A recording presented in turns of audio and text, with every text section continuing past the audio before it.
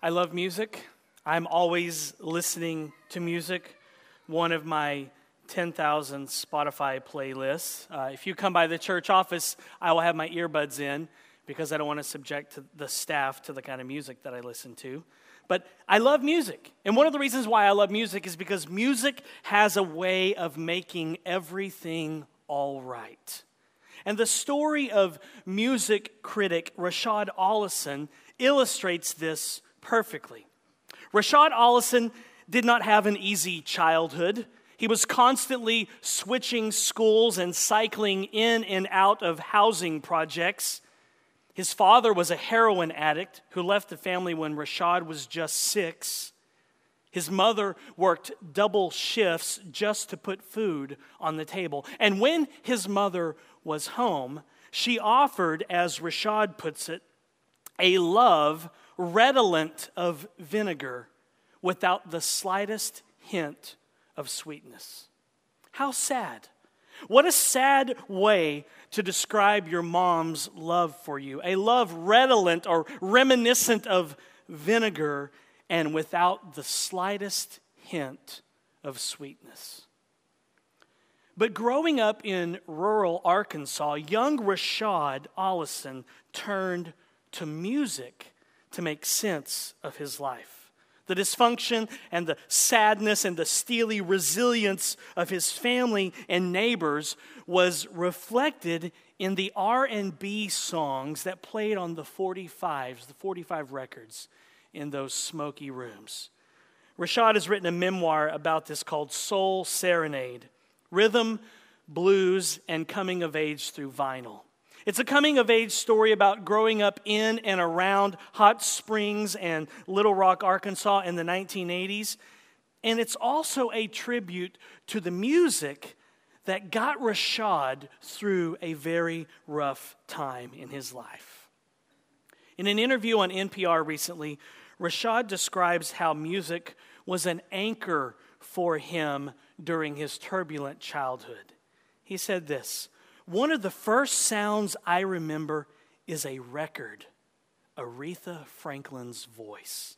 I just remember that well and will always remember it. I may have been like 3 or 4, and after that, music was always this anchor. It was almost as important as food for me. You know, it was, and it was always around, I've noticed. Even in many of the neighborhoods we lived in, folks would bring out their boom boxes and even drag stereo speakers out onto the porch, and you would hear music everywhere. And yeah, it was just always there." Music was an anchor for Rashad. It gave him stability. It brought him comfort. His mom loved Aretha Franklin, and his memories of his mom are bound up in Aretha's music. Rashad says, and we could always tell her mood by which Aretha Franklin song was on. She would play the Amazing Grace album, and when she played that, it was something. It was a mix of comfort and discomfort. It was discomfort because we knew we were probably getting ready to move again. There was some shift that was about to happen, but also comforting that, Aretha singing the gospel made us feel as though everything was going to be okay. Music has a way of making everything all right.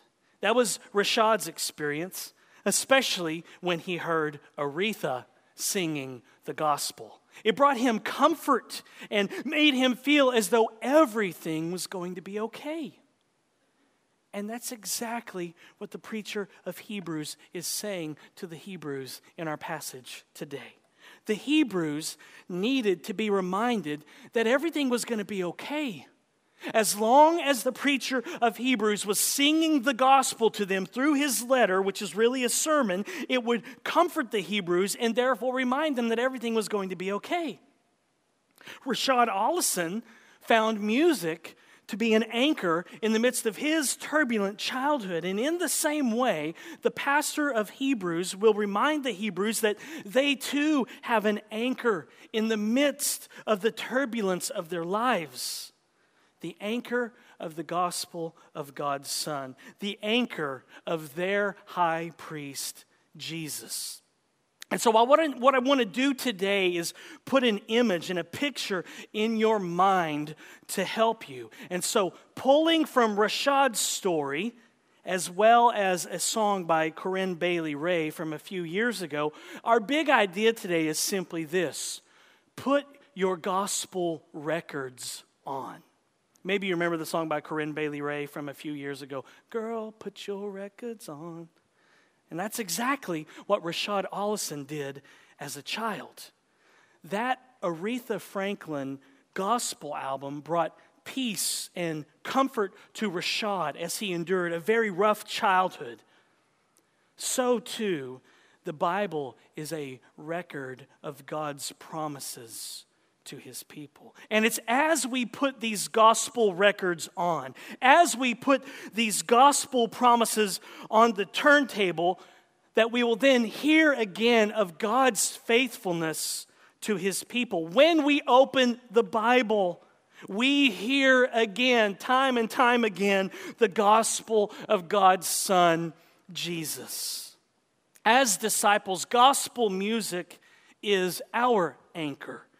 When the gospel is spinning on the record player of our hearts, or turning over on the 8-track of our hearts, or turning over on the cassette deck of our hearts, or shuffling on the iPhone of our hearts, if you will. It is then that the gospel sustains us by reminding us that everything is going to be okay.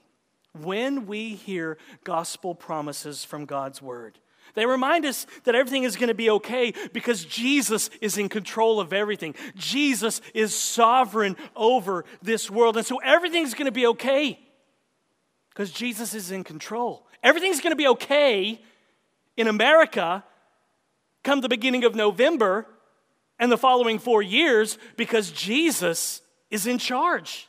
He's sovereign. And that's exactly what the pastor to the Hebrews is doing in our passage today. He's reminding the Hebrews about God's promises, that God's promises never expire. He's reminding the Hebrews that they will in fact inherit the promises. So look at Hebrews chapter 6, beginning in verse 11. Hear the word of the Lord.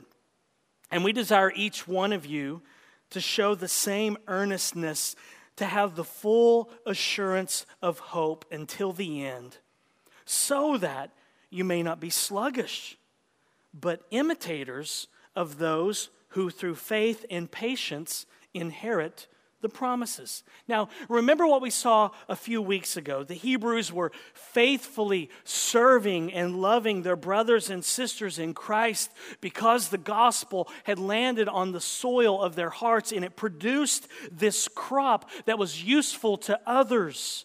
And the preacher reminded them that God would not forget everything that they had done for their brothers and sisters, and God would not forget everything that they had done for his name.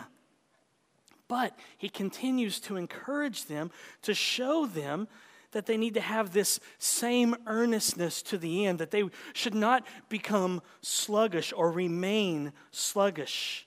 He wants them to have the full assurance of hope, he says, until the very end of their lives. Now, what's interesting about the Greek word that he uses here for full assurance is that it literally reads that your hope might be filled up, that your hope might be filled up all the way to the top. But why might they lose their hope in the gospel? Why might they lose their hope in the good news that they've come to believe and to receive and that they delight in? Well, remember the context.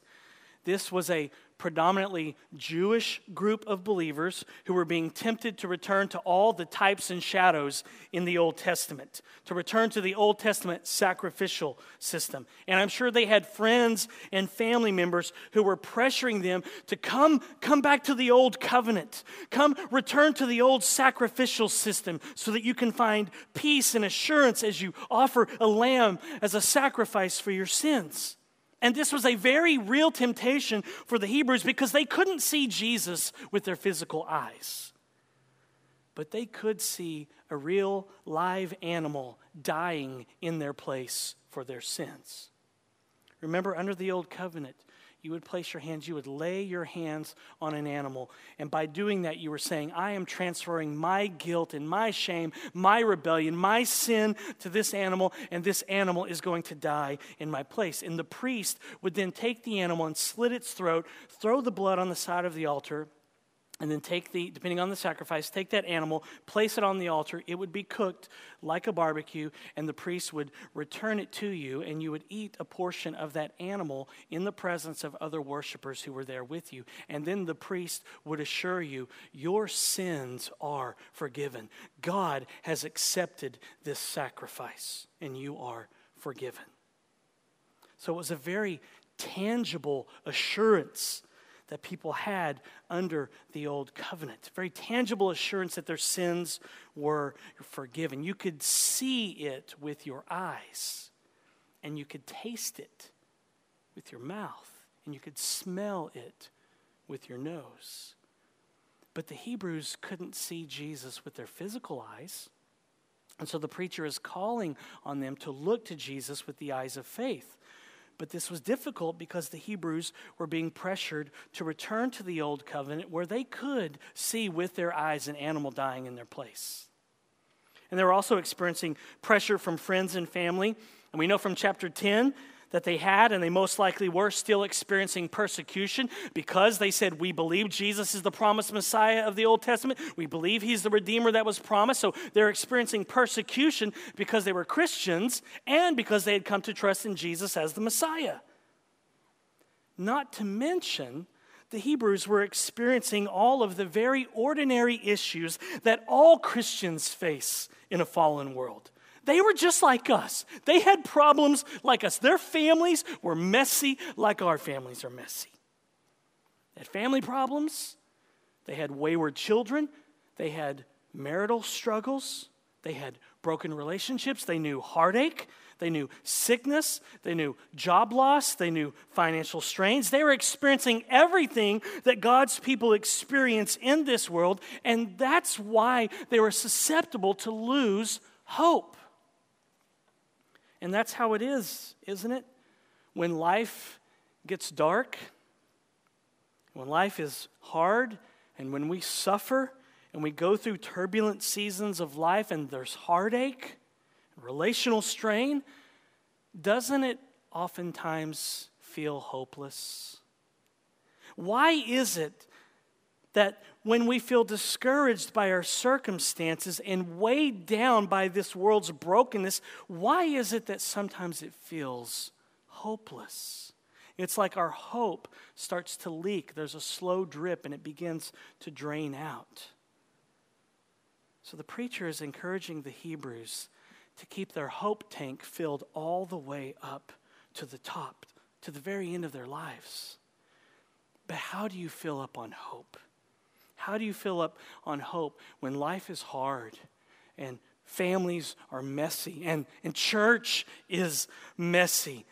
How do you fill up on hope when sometimes, if you're honest, it just feels hopeless? The answer is you fill up with hope by hearing the gospel again and again and again. In other words, you put your gospel records on. You rehearse God's promises. You find a promise in His Word and you cling to it and you memorize it and you read it and you say it over and over again and you speak it to one another. You remind yourself that you have a Father in heaven who is working all things for your good and for His glory. You remind yourself that things are not as they appear. You put your gospel records on and you remind yourself that God is writing stories in your life and He's redeeming messes in ways that you and I simply cannot see. Sometimes we can't see what God is doing in the heart of another person and how He's redeeming these messes. And so you remind yourself of that as you put these gospel records on. And that's what faith is. Faith is trusting the promises of God. And that's what the preacher is doing in the last part of chapter 6. He's going over one of the elementary truths of the gospel that he mentioned back in Hebrews chapter 6, verse 1, when he said faith toward God. He's rehearsing the gospel again with the Hebrews. And so please understand, that's why we're always talking about the gospel here at Grace. Because on any given Sunday, and I'm sure today as well, people drag themselves in here and they're weighed down with guilt. And they're weighed down with shame. And they're weighed down with stress. And they're weighed down with heartache. And weighed down with the stress of raising kids and paying bills. And so what happens to you when you are in that state? What happens to you when you're in that state of being weighed down and you stop hearing the good news of the gospel? What happens is your hope starts to leak out. You lose hope when you stop hearing the promises that are found in God's word. And that's why the preacher says in verse 12 that he doesn't want the Hebrews to be sluggish. This word sluggish is the same word that he used back in Hebrews chapter 5, verse 11, when he said, "You have become dull of hearing." I don't know why the ESV translates it sluggish here and dull of hearing there, but they do. But it's the exact same word. He's already told them, you've become dull of hearing. And he says, and I don't want you to remain sluggish or dull of hearing. I want you to have the same earnestness, this hope until the end. Now, this word that he uses here means lazy or sluggish. He said, I don't want you to remain in that state of sluggishness, laziness in hearing the gospel. I don't want you to lose sight of the fact that you have all of these benefits that are yours because you are in union with Christ, because you're tethered to Christ, because you're anchored to Christ. See, the Hebrews had lost sight of these very basic elementary doctrine of Christ, which he went over in chapter 6 at the very beginning. They had become lazy in hearing the good news of the gospel, lazy in listening to the gospel. And so they became dull of hearing. And what they needed to do was to put some gospel records on and once again hear and delight in and enjoy the gospel of God's Son. And this theme of hearing the record of the gospel over and over has been a theme throughout Hebrews so far. In Hebrews chapter 1, verse 2, the preacher says, "But in these last days God has spoken to us by His Son." The fact that God has spoken to us implies that we are to listen to what He has said about His Son Jesus. And then in Hebrews chapter 2, verse 1, he says, "Therefore we must pay much closer attention to what we have heard, lest we drift away from it." We must pay closer attention to what we have heard God say about His Son in the gospel. And then in Hebrews chapter 3, verse 7 and verse 15, and in Hebrews chapter 4, verse 7, he repeats this phrase, quoting Psalm 95, "Today, if you hear His voice." And then again in Hebrews 4:2, he says, "For good news," or for the gospel, "came to us just as it came to them," that first generation that came out of Egypt under Moses' leadership.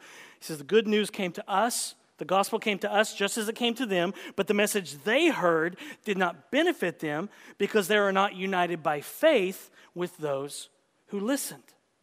And so his point here is that it's as the Hebrews listen to the record of God's faithfulness to His word, His faithfulness to His promises, His faithfulness to His people, it's then that they will end up doing what He wants them to do in verse 12.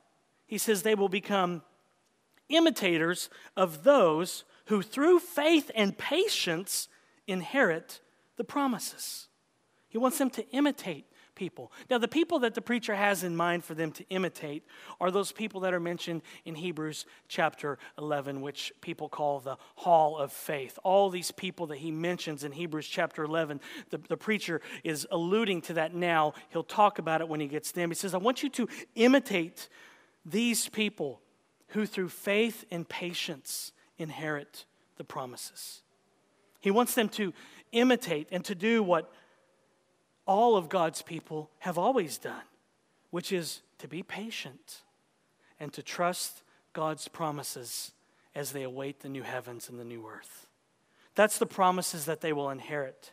It's the city that is to come. It's the new Jerusalem. It's being with Jesus forever. It's the hope of resurrection. Having a new glorified body that never gets sick again.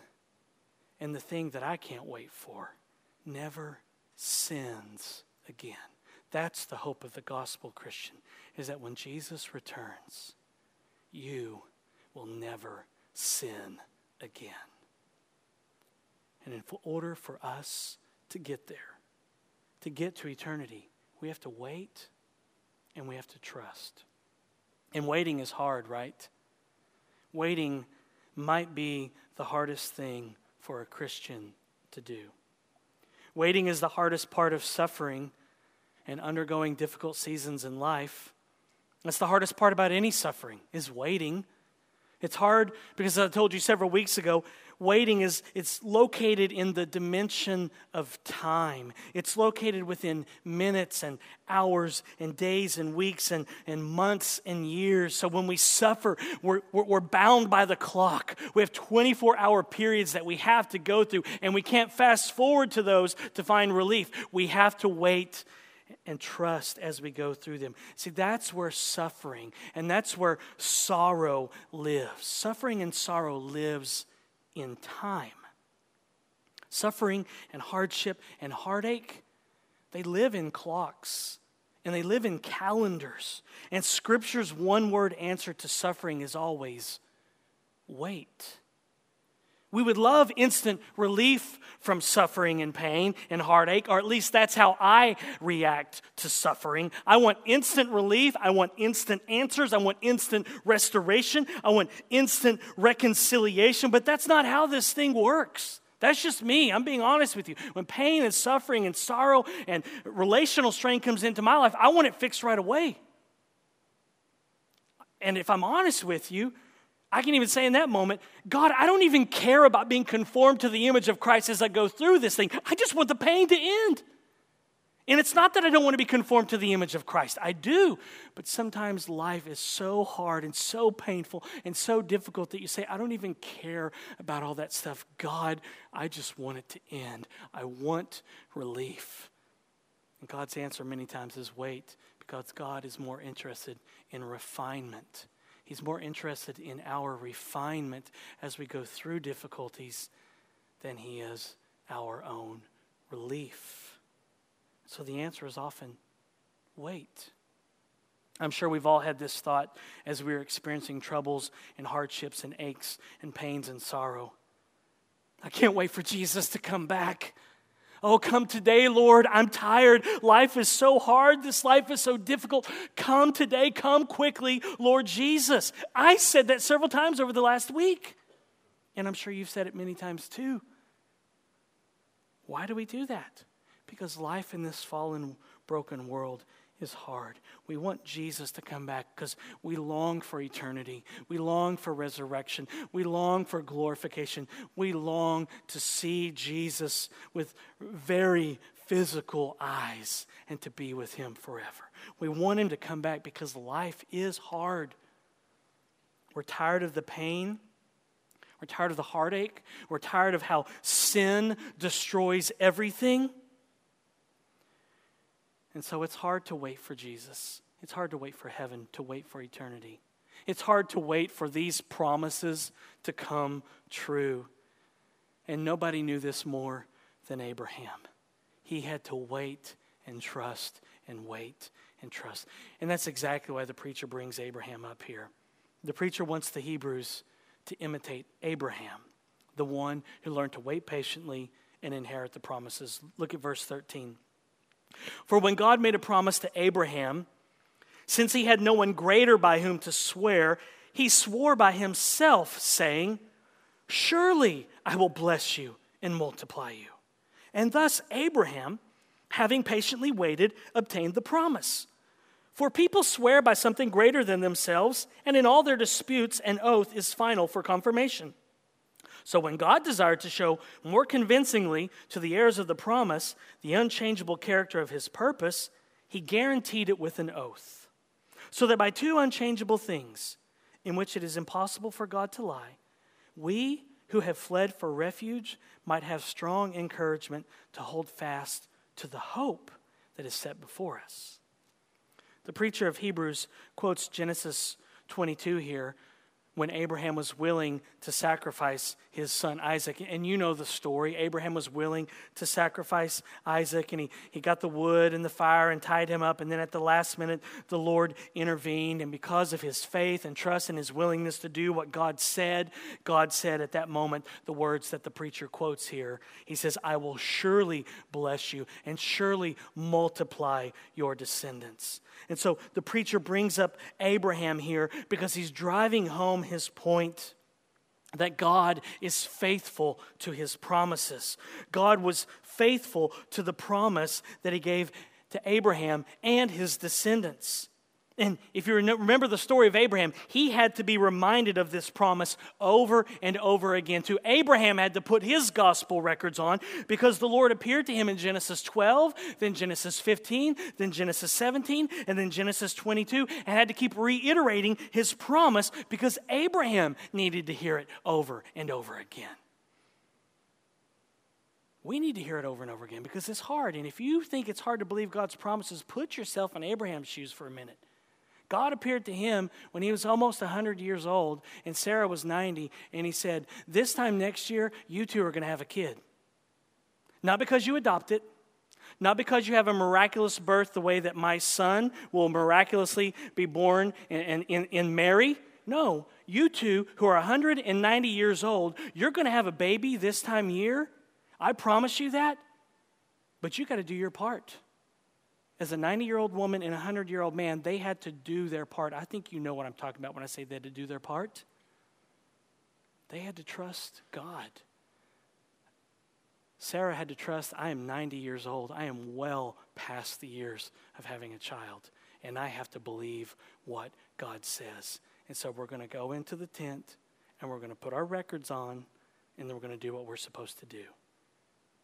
And they had a baby. The promise that God made to Abraham was this. God swore to Abraham, you will have many descendants. Now, in our world, men swear by something greater than themselves. We say things like, I swear to God, I didn't do it. We appeal to a higher power and a higher person. We put our hand on the Bible when we go to court and we say, I promise to tell the truth, the whole truth, and nothing but the truth. But when God does this, he has no one greater that he can appeal to. No one greater that he can call on. So when God wanted to show Abraham and his descendants after him that he can be trusted, he could not swear on anyone greater because there's no one greater than God to swear on. God couldn't say, I swear to God, or I swear to me. But he did. He swore by himself. By his own name. He placed his own name and reputation and character on the line, and he sealed his promise to Abraham and his descendants with two unchangeable things. Number one, his promise, and number two, his oath. Now why? Why would God do this? Why swear by his own name and take an oath? Well, here's the answer. To show more convincingly to us that he keeps his promises, that he is faithful. Now, God was already trustworthy, right? So he didn't need to do this because he's already trustworthy. Who he is, he's trustworthy. Yet he swore an oath to accommodate the weakness of our faith. He did this so that Abraham would not fall prey to doubt or unbelief. He did this to accommodate the weakness of our faith. So God swore and took an oath so that Abraham and the Hebrews and us who are children of Abraham, that we would put these gospel records on and play them over and over and over again and find comfort and know that everything was going to be okay.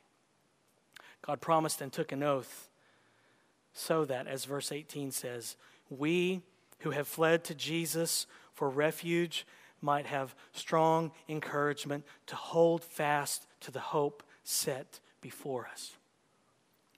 And the promise and the hope is the gospel and all the benefits that are ours because we are in union with Christ. It's the benefits of justification, being declared righteous in God's eyes. It's the benefits of adoption, being adopted into God's family, where we call on God as Father. It's the benefits of sanctification, being set apart and saying, you belong to Jesus now. It's the benefits of resurrection, coming back from the dead. It's the benefits of glorification. And those last two benefits, we have to wait. We have to wait for resurrection. We have to wait for glorification. But keep the context in mind again. The Hebrews, a group of predominantly Jewish converts who had fled to Jesus, the Messiah, Jesus, the Redeemer, who had fled to him for refuge, they were being tempted to return to Moses, to go back to Mount Sinai, to return to the Old Testament law, to be justified and to be able to find forgiveness of sins. They were suffering from doxological dementia, giving thanks to God that Jesus had fulfilled all of the Old Testament prophecies about the Redeemer and the Messiah. They were suffering from grace amnesia, not understanding how grace works. They were suffering from gospel forgetfulness, and they had become dull of hearing. And they were beginning to slip into thinking that what they did for God would make them right with God. They were slipping back into performance Christianity, whereby they would try to earn and keep God's favor and love through their obedience to the law. They were trying to earn the promise through their performance. They're trying to inherit the promises through what they did and not by faith toward God in what Jesus had done for them. Please understand this. The gospel is about God's promise to us. And the law is about our obedience, our performance. The law says do. That's performance. But the gospel says done. That's promise. When God made his promise to Abraham, keep in mind the promise came before the law. Abraham came before Moses. When God made his promise to Abraham, he said, I will. I will surely bless you. I will surely multiply you. But in the law given to Moses at Sinai, God said, you shall do this, you shall not do that. And so the law can be summed up as saying, do this and live. If you obey, you'll live. If you're perfect, you'll live.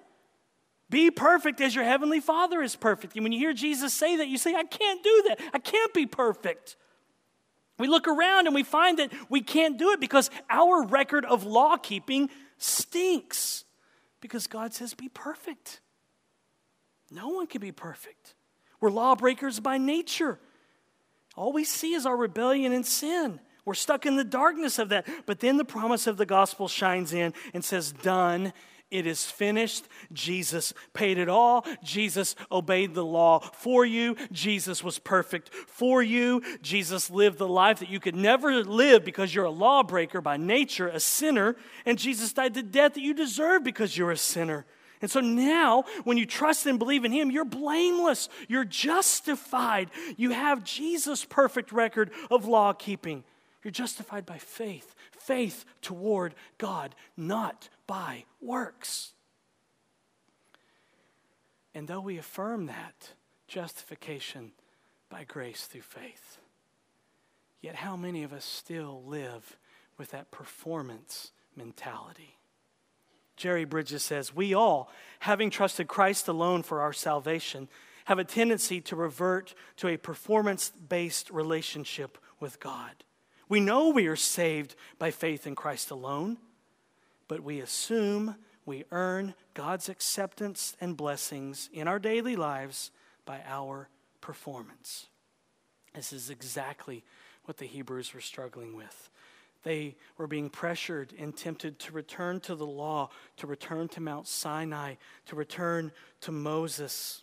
They were being pressured to earn their way, to earn their inheritance instead of believing by faith. They were being pressured to earn the promise instead of trusting the promise. They're forgetting that Jesus had already secured their eternal inheritance for them. They just had to wait patiently and trust that it's true. And so the preacher is encouraging them here to hold fast to the gospel, and he will actually give them another booster shot of hope to move them in that direction. Look at verse 19.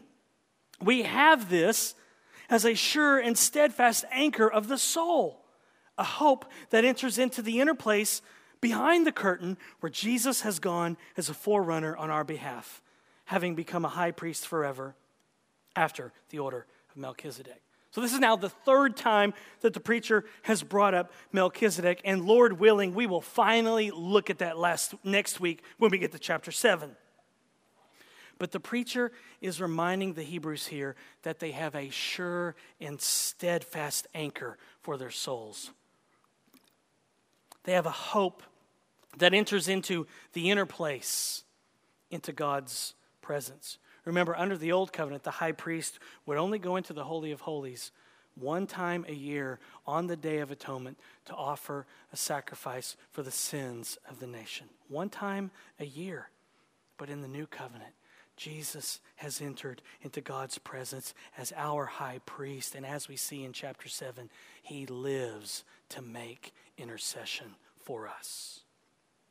The Hebrews forgot that they have an anchor for their souls. They're being pressured to return to the law, to return to Moses, to return to Mount Sinai. What was Mount Sinai like? Do you remember? Thunder, smoke, lightning, fire, earthquake, and a thundering voice. And God said, if anyone comes close and touches the mountain, then they die. It was all fear and terror. Do you remember how the Israelites responded? They said to Moses, tell God not to talk anymore. He can talk to you, but don't let him talk to us. And so the Hebrews actually wanted to return to this. They actually wanted to return to Sinai, to return to the law. But in chapter 12, the preacher will remind them that they haven't come to scary, terror-inducing, die if you so much as touch it, Mount Sinai. He'll tell them in Hebrews chapter 12, verses 18 to 24, that you've come to Mount Zion and to the city of the living God, the heavenly Jerusalem, and to Jesus, the mediator of a new covenant, and to the sprinkled blood that speaks a better word than the blood of Abel. They wanted to return to the old covenant, and the preacher's saying, no, you've come to the new covenant. You've come to Jesus, the mediator of a new covenant. And his blood speaks a better word than Abel. What did Abel's blood cry out? Remember, Abel was killed by Cain. What did Abel's blood cry out? Guilty.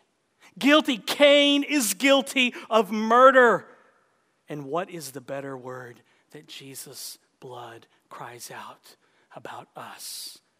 Forgiven, clean, blameless, washed, pure, perfect, justified. The Hebrews forgot that their hope is Jesus himself. They forgot that Jesus is their forerunner who had gone into God's white, hot, holy presence and spilled his innocent blood on their behalf. And so the preacher is reminding them here that they have an anchor. They're tied to Jesus. They're tethered to Jesus. They are in union with Christ now, and nothing can separate them from God's love. Not even their behavior. Isn't that good news, Christian? That even your behavior cannot separate your union with Christ. Maybe you're here today and that's how you view God. Maybe you think God's love was like Rashad Ollison, the way he describes his mom's love for him, a love redolent of vinegar and without the slightest hint of sweetness. That's not how God's love is. But that's how we sometimes think of him, isn't it? If you think God's love is redolent or reminiscent of vinegar without the slightest hint of sweetness, then you need to put your gospel records on. And here is a litmus test to see if you need to put your gospel records on this morning. If these things describe you, then you need to put your gospel records on. Do you live with a vague sense of God's disapproval? I mean, you live with this kind of nagging sense in the back of your mind and in the back of your heart, just that there's this disapproval that God feels towards you as his child. You think God is frowning at you, that he's a grumpy dad, that he's always mad and you've let him down, like he's always like, I just wish these kids would get their act together. If that's how you view God, you don't understand grace. You don't understand the gospel. You need to put your gospel records on this morning and hear the good news of God's Son all over again. You have a sure and steadfast anchor for your soul. Or maybe you feel sheepish bringing your needs before him when you've just failed him. I mean, you just blew it. You just did that sin that you've done 10,000 times and that you've repented of 10,000 times and sworn to God, I'll never ever do that again, I promise. And you do it again, and then you have a real need and you need to go to him and you feel like I can't come to him because I just did that. So maybe if I wait a few days and get some distance between me and that sin, then maybe I can come and bring this real need before him. If that's you today, you don't understand grace, you don't understand the gospel, you don't understand God. We saw in Hebrews chapter 4 that we can go boldly to his throne of grace to find grace and mercy in time of need. If that's you today, you need to put your gospel records on and hear the good news of God's Son, that you have a sure and steadfast anchor for your soul. Or maybe you feel you deserve an answer to prayer because of all of your hard work and sacrifice. You get up and pray for 2 hours every morning, and you're like, God, you owe me. All these loser Christians at church say they can barely pray. And I pray 2 hours in the morning, and God, you owe me. You owe me, God, because I read through Leviticus in one sitting, and I love it. Look at all the passages I've underlined, God. Everybody else's Bibles are stuck together right there. They've never even opened that book, and so you owe me. I work tirelessly at the church. I do so much for you in your name. You owe me, God. If that's you, you don't understand grace. You don't understand how God works. If that's you, you need to put your gospel records on this morning and hear the good news of God's Son, that you have a sure and steadfast anchor for your soul. Or maybe you assume that you've sinned so many times that you've used up all your credit of forgiveness. You've sinned your sin. You know, the one that you do all the time that you're really good at. And you do it over and over again, and you do it again, and then you just think there's no way that God can forgive me now. It's like, God, surely I've used up all my credit with you. And you think that God can't and won't forgive you. If that's you, you don't understand grace. You don't understand how grace works. You need to put your gospel records on. Hear the good news of God's Son again, that you have a sure and steadfast anchor for your soul. Or maybe you feel more confident before God because you've been faithful with your quiet times and prayer and witnessing to others. And so you think, I have deserved and earned a speed pass to God. Like all these other Christians I talk to, man, they say they don't pray, they don't read their Bible, they don't serve, they don't give, they don't ever witness. And God, you must be looking upon me with favor. And I just get a little speed pass right past these people into your presence. If that's you, you don't understand grace. You don't understand how grace works. You need to put your gospel records on and hear the good news of God's Son, that you have a sure and steadfast anchor for your soul. Or maybe you're here this morning and you can't honestly say that you see yourself as blameless in his eyes. Some of you are here today and you just feel dirty. You feel dirty all the time because you're aware of your failures. You're aware of your sin. You're aware of how you don't measure up. And so you got this just nagging sense of shame that never goes away. There's a sense that you're just dirty and you're unclean. And when you feel like God looks at you, he's repulsed by you. And it's like, oh, get away. If that's you, Christian, you don't understand grace. You need to put your gospel records on this morning, because when God sees you, Christian, he sees his son, Jesus. And when God sees his son, Jesus, it delights him and warms his heart. God delights in you, Christian, because you are in union with his son. If that's you this morning and you just feel dirty all the time, you need to put your gospel records on and hear the good news of God's Son, that you have a sure and steadfast anchor for your soul. Or maybe you're here today and you fear the day may not go as well as expected because you missed your quiet time. Now, you've done that before, haven't you? You wake up late, sleep through your alarm, you don't have time to pray and read God's word in the morning, and you think, oh, because of that, my life is going to be ruined. Because I didn't read the Bible and pray today, I'm probably going to lose my job, my family's going to fall apart, the house is going to burn down because I didn't read the Bible. Who's God in that scenario? Haven't we all been there? That sense of, oh, I didn't pray. Oh my God, man, my whole day is going to fall apart now, like it's all riding on us. If that's you, you don't understand grace. You need to put your gospel records on and hear the good news of God's Son, that you have a sure and steadfast anchor for your soul. Or maybe you're here this morning and you think God is punishing you because you're suffering so much in your life. Listen, God punished his son, Jesus, for you. He's not out to get you, Christian. Listen, if God was out to get you, he could get you. He could make your life very miserable if he wanted to. If he wanted to take you out, he could take you out.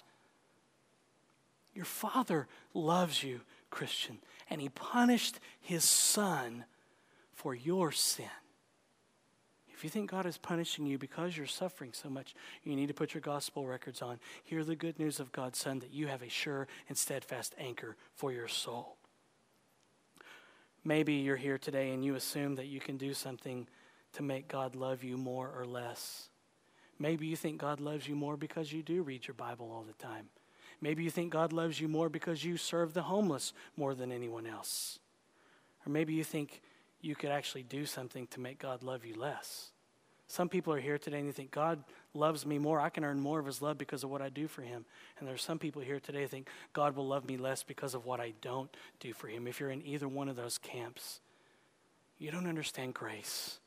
You need to put your gospel records on this morning and hear the good news of God's Son, that you have a sure and steadfast anchor for your soul. If you've repented of your sins and you're trusting in Jesus Christ and you have fled to him for refuge, he will never leave you or forsake you. You can have full assurance of hope this morning. You have a hope that is set before you, a hope that enters into the inner place behind the curtain where Jesus has spilled his blood for you. You have a sure and steadfast anchor for your soul, and it's your high priest, Jesus. We've seen this in Hebrews so far. Jesus is our great high priest. He's our faithful high priest, and he is our merciful high priest. And he has gone into God's presence, and he represents us. Think about that. Jesus represents us. Sinners. Struggling sinners, doubting sinners, confused sinners, worried sinners, despairing sinners, weak sinners.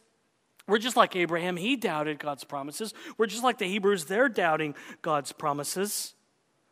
We sin, we suffer, we struggle, we doubt, and we're so prone to lose hope. And it's why God made promises to us to accommodate the weakness of our faith. So the preacher is writing to remind the Hebrews that they need to endure and wait patiently for God's promises. He wants them to have hope. He wants them to have hope when they struggle. He wants them to have hope when they doubt. He wants them to have hope when they've binged on sin. He wants them to have hope when they're stressed out. He wants them to have hope when they're suffering persecution. He wants them to have hope when they're being laughed at by their family members. He wants them to have hope when they just want Jesus to come back ASAP. How do you fill that hope tank back up? Put your gospel records on.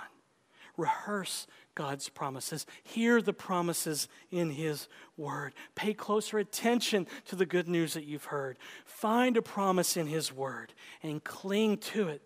Remind yourself that you have a Father in heaven who is working all things for your good in His glory. Remind yourself that things are not as they appear. Put your gospel records on and remind yourself that God is writing stories. And He's redeeming messes in ways that you can't see. And you won't be able to see it all fully until you see Him face to face. But until then, we have to see Him with the eyes of faith. Let's pray, and then we'll stand and we'll put a gospel record on, and we'll sing our hearts out. And I have trust and have confidence that Jesus will remind us once again that everything will be okay. Let's pray. Father, we thank you for your grace. We don't understand it so many times. We get it messed up. We bring our own thoughts into it. We thank you for the gospel, that you loved us so much you gave your one and only Son and punished Him for our sin and our rebellion. Father, may we hear the good news of your Son over and over again. May it fill our hope up as we wait patiently to inherit the promises. Thank you that we have a sure and steadfast anchor for our souls, your Son, Jesus. Impress that upon our hearts again by the power of the Holy Spirit, we ask in Jesus' name. Amen.